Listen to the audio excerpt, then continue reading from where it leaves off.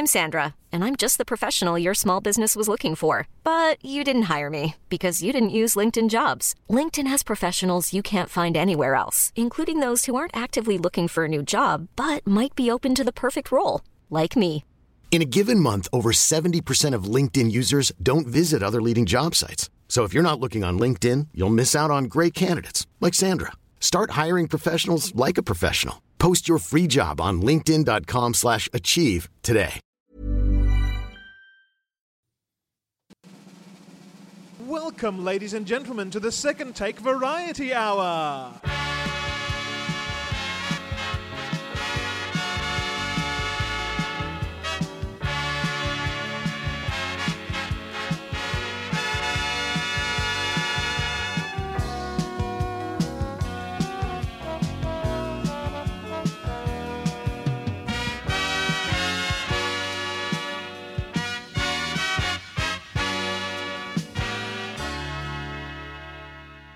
The Second Take Variety Hour is filmed in front of a live studio audience.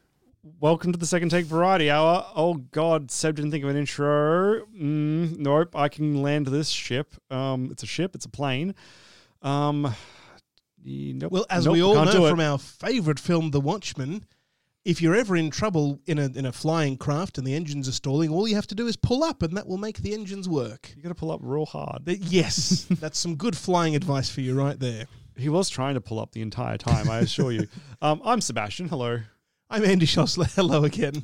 I'm Jordan. How you going? And welcome. Yeah. So thank you. Good you. to be here. This is a new one for me, Variety Hour.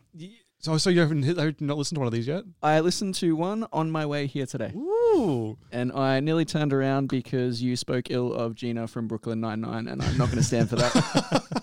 I still stand by that myself. I don't like her either. We'll meet outside afterwards and we can discuss that. She's the worst part of the show. Look, she's not great, but she's so good because she's not great. It's such a strange character. I get it. The show would not be the same without her. Yeah, but she's still irritating. I love her.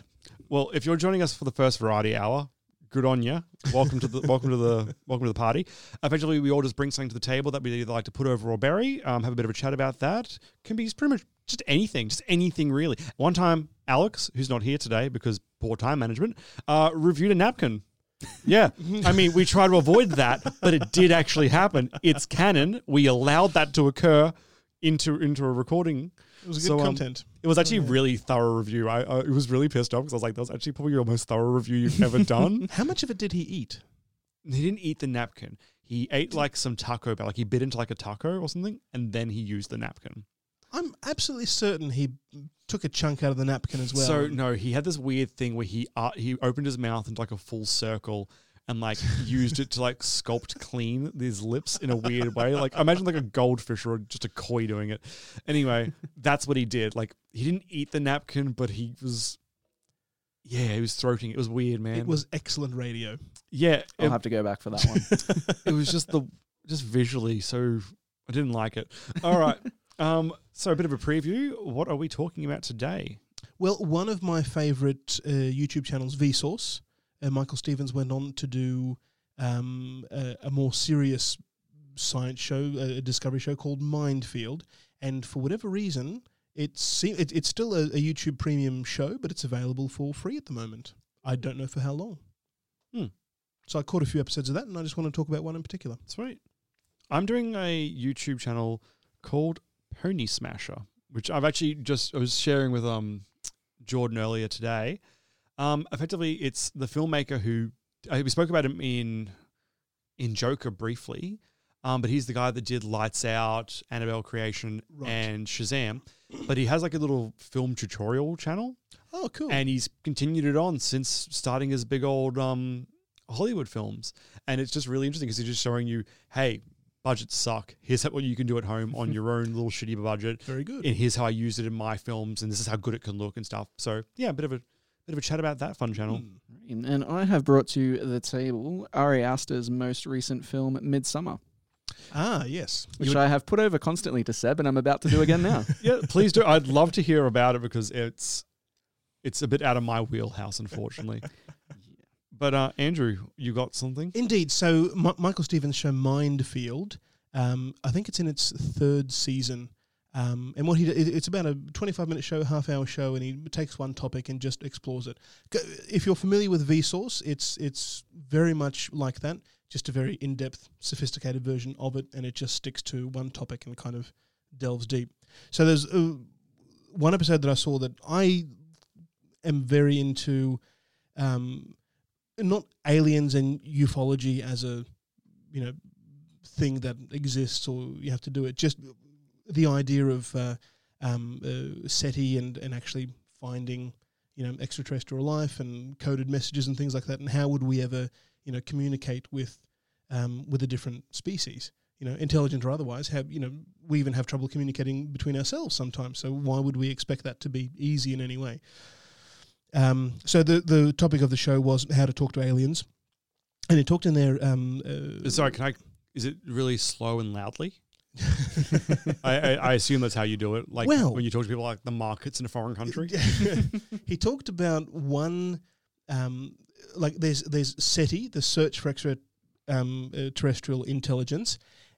I didn't know, but there is a METI organization, and that stands for Messaging Extraterrestrial Intelligence. They're deliberately sending out messages, right? Okay. Back in the 70s when SETI was starting out and people started to realize that, okay, we can pick up radio signals from space in order to map the cosmic microwave background. We can also, if anybody's transmitting any radio signals, we'll pick up those as well. That's when SETI started, and people started searching for any sort of signal that was not natural. And this idea kind of came around, well, okay, what would ever happen if we did get a message? What would we do? Would it even make sense? How could we do it? And then people started thinking about what messages we were sending out and how they would be interpreted. And then the idea came about, well, maybe we should be trying to restrict what we send out, because maybe letting aliens know that we're here could be a very dangerous thing if they're technologically advanced enough. At least in human history, the technologically advanced civilization that discovers a less advanced one always has taken it over and destroyed it, essentially, at least culturally, right? If not literally destroyed it and just taken everything over. How does a series play into that movie Frequency, where they're talking to, is it dead Dennis Quaid? Yeah. Is it anything like that? That was a time travel thing. It wasn't... He was dead, though. He's talking to his dead father, right? Yeah, that wasn't aliens. So it doesn't tie in with what you're saying? Not in any way. Oh, okay. That's disappointing. But anyway... They was his dad a fireman? Someone was a fireman in this film, right? He was a fireman. Yeah. Yes. I'm doing it. I remember my 90s schlock. So they ran an interesting experiment with a group of math people. Mathematicians. Back in the 80s, Carl Sagan and a few other people developed this message that was beamed out. And it consisted of a number of audio tones that signified... basically in binary, and the idea being that it would be mapped out on some grid and that would form an image, right? And that would form the basis of some communication, But it's the resolution's really horrible on it, and you can kind of see a stick figure person that we know it, but would anybody recognize that?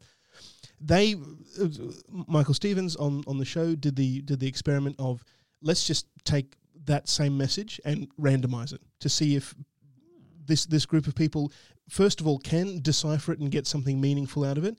And the experiment was about, would they read into the message in any way, or would they realize that it's just jargon and not to progress any further? And it was just very interesting to watch alongside them just having this audio message and trying to decode it and get something out of it. They did end up finding out that the number of tones was a specific number that factored back into two prime numbers. They then used that as the basis of a grid to map out, the tones in binary, 0 and 1, essentially, for what was going on. And they just got this random noise. And they realized pretty quickly that, okay, that looks kind of meaningless. We can't really pursue this any further. But it was really interesting to watch how they, not knowing about the message, not knowing about its intention at all, kind of got there. Okay. So either that says that humans think alike to each other at some fundamental level, or maybe, you know, sending messages like that is a good idea because, eventually people will explore different ways of trying to decipher it. Just the idea of trying to think of what kind of message you can send out to, let's say, aliens, you know, whatever, but having no context for what they are, where they're from, and anything, and trying to send something that is or how they perceive the world, universally accessible. Do they have vision at all? Can they hear? Yeah, I mean, like there are some cultures that lifting your pinky out in a certain way is the same as flipping them the bird. In other cultures, to the point like let's think base level. Let's bring this down as dumb as possible. We send them a smiley face emoji. That could be a declaration of war for all we know. And that's what I mean. Like, there's just the idea of why say anything, because without any context, it could be anything, even if it was That's received. the first question to answer is why say anything? And then if you decide to say anything, well, what do you say? Yep. And how on earth do you say it? Because you can't use language. You can't use speech as we know it. What's the Spielberg? Is it Close Encounters of the Third Kind? Yeah. Yes. It's like the flashing lights and the tones and stuff. Like, yeah, like, like I don't. It seems crazy though, right? Like how that would work. Yeah. I mean, yeah. God, that's so complicated. Fuck. It really is. It seems like something that is kind of trivial to begin with, and you kind of think, yeah, okay. So you just send out a list of prime numbers, and you think about, because like you think about like for all the talk people have of like communicating with aliens or otherworldly beings, like how do you do it? Like what do you do? And what do you send? Yeah, how do you send it? Because really you're kind of restricted to radio waves. So doing an on-off tone kind of works. But other than that, it becomes a bit more complicated because any software you use to decode something into a radio frequency would have to be decoded at the other end. So you can't make a complicated series because it might just be picked up as garbage on the other end. Yep. So you have to make the decoding process as easy as possible. But if you make it too simple, your message can't be very complicated. It can't tell a lot of information. So it's a very interesting idea of how to structure a message for people who you have no idea how to communicate with. And there is a website that he talks about on the show as well called spacespeak.com. You can head on there and transmit an image or an audio file beamed into space. Oh, that's a bad thing to give me. For a very low price, actually. Oh, I've got to pay? Oh. You have to pay, but it's $1.50 for any image or audio, limited to 150 kilobytes. For a 24-hour broadcast, continuous broadcast, it's $5. And for an annual broadcast, on the same date every year, it's $25. How reasonable. And it's just one guy with a radio antenna and a laptop, and that's what he does. So basically, you guys need to beam this podcast into space. I was thinking just beaming porn into space. So, but no, that's a much better idea. But I was like, oh, what could you do? Yeah. Yeah. God. But it just started me down a very interesting path. How would we? When they discover, like, in the world, there's still some tribes on certain islands which are fully isolated and they've got their own culture, and we don't, just based on disease, we effectively don't introduce ourselves to them because they don't have some immune systems. We want to kill them and all that.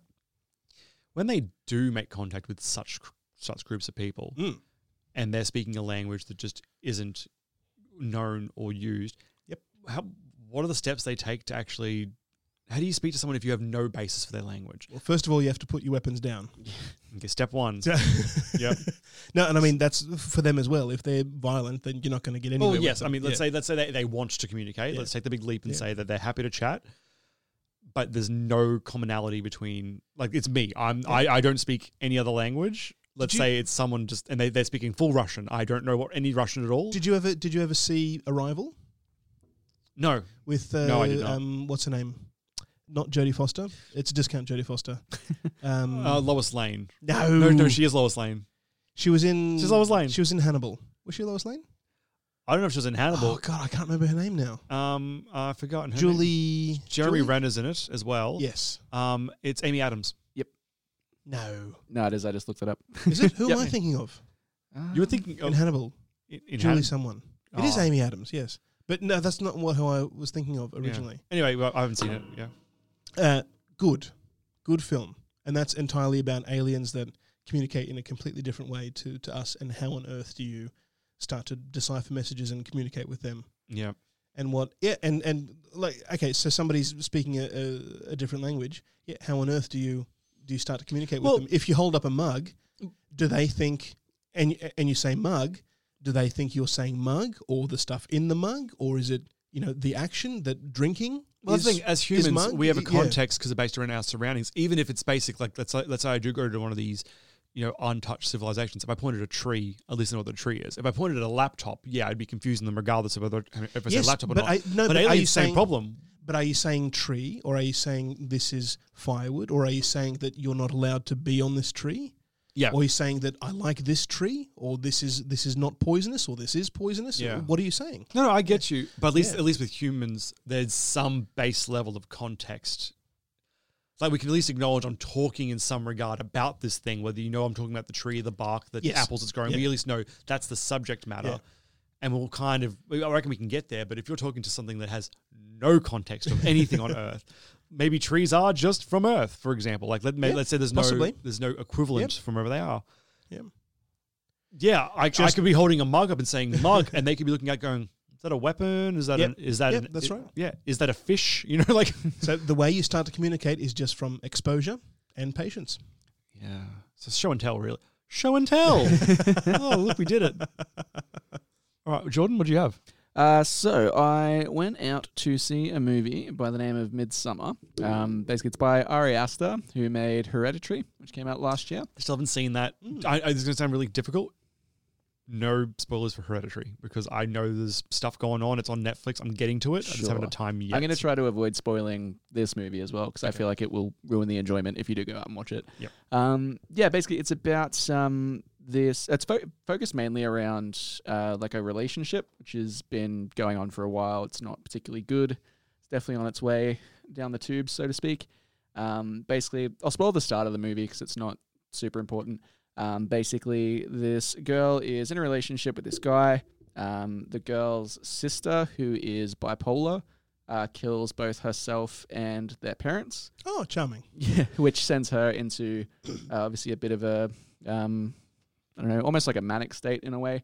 And basically at the same time, her boyfriend and a bunch of his college friends are planning a trip back to Sweden. Okay. Because one of them is come from Sweden to go to college. He's taking them back so that they can experience a traditional Swedish summer solstice. Ah, okay, right. Yeah. So they wind up taking her with them against their will because they don't like her at all. They all go off and they arrive, go back to this guy's, his village where he grew up. Everyone within the group is his family. And then they obviously think it's just going to be, yep, cool, festivities, all that sort of thing.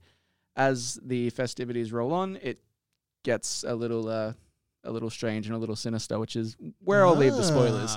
But it's just a really, really good film. Like, sort of from the very get-go, it just immerses you. Like, it's a pretty long movie. It's like I think the theatrical cut was like 2.5.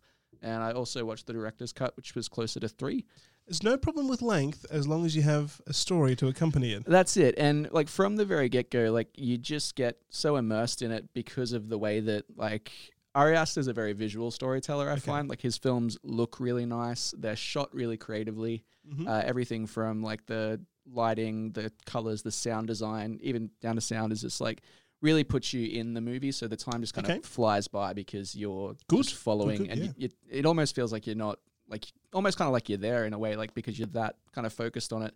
Is it the same for Hereditary? I think so. Okay. I personally think so. Yeah, and it's just one of those movies where you kind of would go into it like, oh, yeah, it's a horror movie, so you've got these kind of preconceived notions of what it's going to be. Mm. But it kind of circumvents that immediately just because of its setting being based in Sweden in the summertime. The film's almost entirely in the daylight.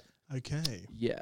And so from there, it's hard to talk about without spoiling it because you want to go into it without really knowing what happens. But it's a movie where similar kind of to Joker in that like it's really uncomfortable to watch because it's just so like I don't know sort of how to describe it, but like it just has this really creepy undertone the entire time because like all the villages and stuff, they're obviously very nice, but you just have this underlying tone of like dread of like something's not right here. And then when it finally kind of clicks and they start to see what the festivities are actually all about, that's when it just kind of puts the pedal down and it's just like sort of full steam ahead.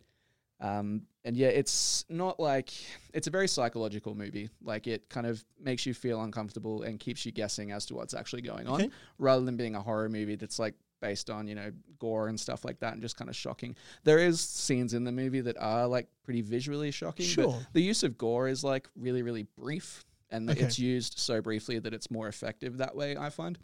But yeah, it's just, it's hard, I can't talk about it too much without spoiling everything. But definitely go out and watch it, especially if you've seen Hereditary and you enjoyed it. It's very similar in its presentation and its tone.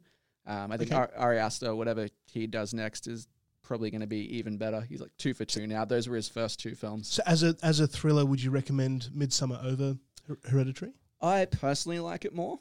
Okay. But they're both like pretty much on a level as far as being like great films. I personally enjoyed the story and the subject matter of Midsommar a bit more, but Hereditary definitely has its place as well. Okay. And yeah, I feel like he's probably one of those directors similar to what we spoke about when we were talking about Joker. He's someone who could probably go and do a really good comedy or something different, like completely different from what he's done so far, because he's such a like striking visual storyteller. Interesting, yeah. Because like everything in the movie is very there's a lot of like telling, but there's also a lot of show. Yes. So like it's a movie that you probably like if you watch it a couple times, you'll start to pick up on things earlier that you know lead to things later on in the movie. Okay. Especially like within the village, there's a lot of like just stuff going on where it'll be something like in the background or something that's just shown really briefly that leads to like a bigger part of the story afterwards.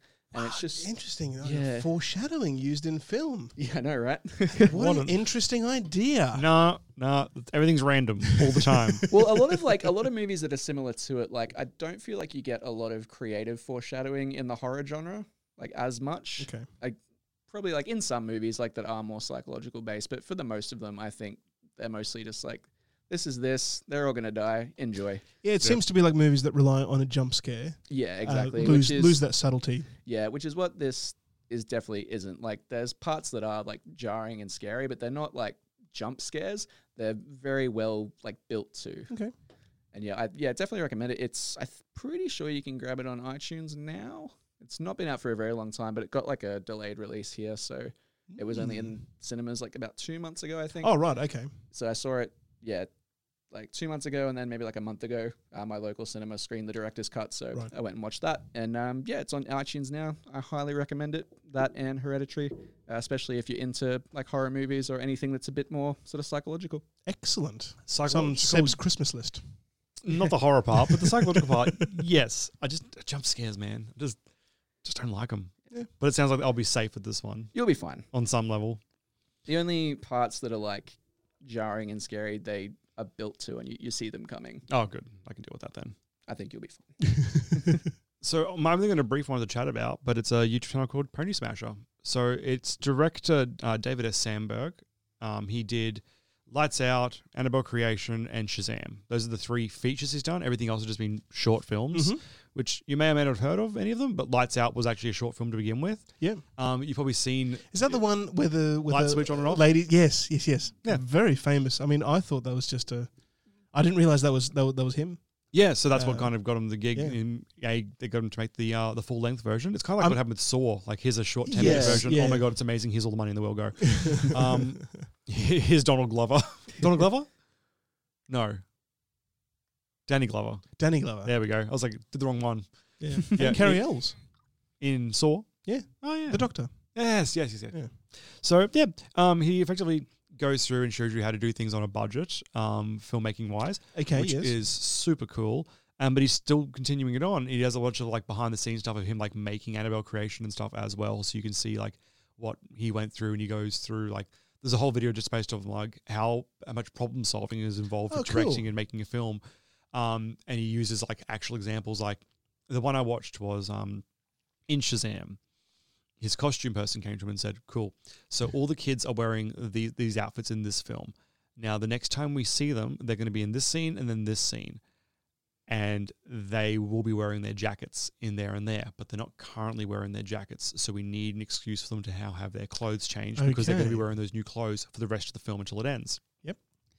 And it was the scene where, so Billy Batson's run away. And all the foster kids are coming out of the house, and the parents are getting in, and they're about to go look after it. And they're like, no, wait, you stay here in case he comes back home. And then they get into the van and they drive off to get Billy.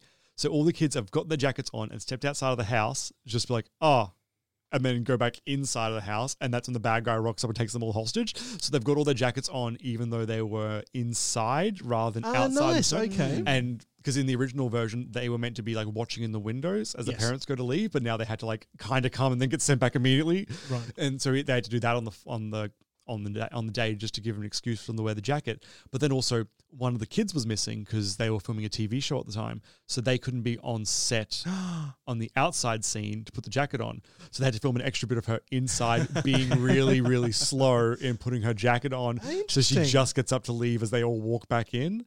But all these things they had to add in just so their costumes would match up. And he's like, and it's like every day it's just like, how do you make this fit with this and this and this and this? And it was really... really cool stuff. Because he's using actual films that you've seen as examples and not just like his little, here's the thing I didn't know in high school. He's not making, little shorts for the channel. No, he's like using footage of like, here's Shazam. That's like, so it's my good. film. Here you go. So yeah, it was really... how refreshing to see somebody who is, under these multi-million-dollar budgets, saying, this is just how we do stuff. And he's like, and you also find that, just roll with the compliments. So people, because like people are going to say like, oh, I loved it how, because Darla, I think it was the little girl that was really slow with putting the her little jacket young on. one with the pigtails? Yeah. And her superpower when she Shazams up is like super speed. Yes. And they're like, oh, I love the arc you gave her. And he's like, yeah, sure. Yeah. I did that. So he's just like, yeah, just take him, just go with it. But it was really good stuff. And he's like going through like, here are the stages you're going to hit when you're like putting your together your first short film and stuff. And he's like, you're going to love it when you're filming. And then when you get your first cut, you're going to be like, what have I done? This is terrible. And then you're going to start liking it halfway through. And by the time you get to your final cut, you've seen it so many times, you just think it's trash. It's like, so you'll go in and out of depression during the cycle of actually putting it all together and stuff. It was good stuff. But yeah, so Pony Smasher, good stuff if you're interested in either getting involved in film or just interested in seeing some of the behind the scenes stuff. And he's cool in a way. He does his own, some of his own VFX, just using like a bunch of free programs, but also a couple that cost. And he was going through the process of in an actual like proper film, how that whole process works. And he's like, well, I would do as much as I could before handing it over to the actual studios guys, just because there were just things that I could do. And he's like, in his case, like, if I can do it, I'm just going to do it myself. Yeah. But the stuff that's obviously just out of my hands because I'm not a VFX artist. Yeah. And so it's really interesting getting his hands on as he's trying to be, but within the scope of his role. So, how refreshing. Yeah. So good stuff. I enjoyed it. So like I said, nice quick one. Go watch it. It's fun. Pony Smasher. Pony Smasher, yep. Will do. He did have a fun little one about how test audiences work. And like, well, here are the good things about them, here are the bad things about them. And just, when you have a test screening and you hear like leaked results of them, he's like, sometimes the leaks are relevant and sometimes they're not. And he goes into like what it actually means because he's like, half the time if you do a test screen, there's like 4 different cuts of the film going through at any one time. And if someone's like, yeah, I saw it and it's stupid and this and this happened, like, yeah, that's never going to come out. But we've got to do it, up against the other versions just so we can, if there's anything salvageable from it. It's like, but half the time, what you hear is so far from what will actually be released that it's always so irrelevant. But yeah. All right. Thank you very much for joining us again, Jordan. No problem. We'll be back on Monday for Watchmen. Certainly will. Isn't that exciting? Good time. Good time. Yeah. I can't wait. You can wait. You can't wait. No. You know what can't wait? Instagram. You can find us there at Second Take Podcast. Or if you live in the future, you can tweet us at Second Take TNC. If you live in the last week, you can check us out on Facebook. Search for Second Take Podcast. That's pretty much it, yeah. Our website, secondtakepodcast.com. You can send us an email at secondtakepodcast@gmail.com. If you'd like to support the show, we do have a Patreon, patreon.com/secondtake. And if you're living in Brisbane, we'll be doing a live show at Brisbane Supernova on November the 9th. Time still to be decided, roughly 4:30. Who knows? But we'll find that out for sure. And it'll be up on our Facebook. But if you're in the area, come along and you can hear our review of Street Fighter, which will also make its way onto this feed as well. No apologies about the audio quality. That'll be what it is. But enjoy. Terrific.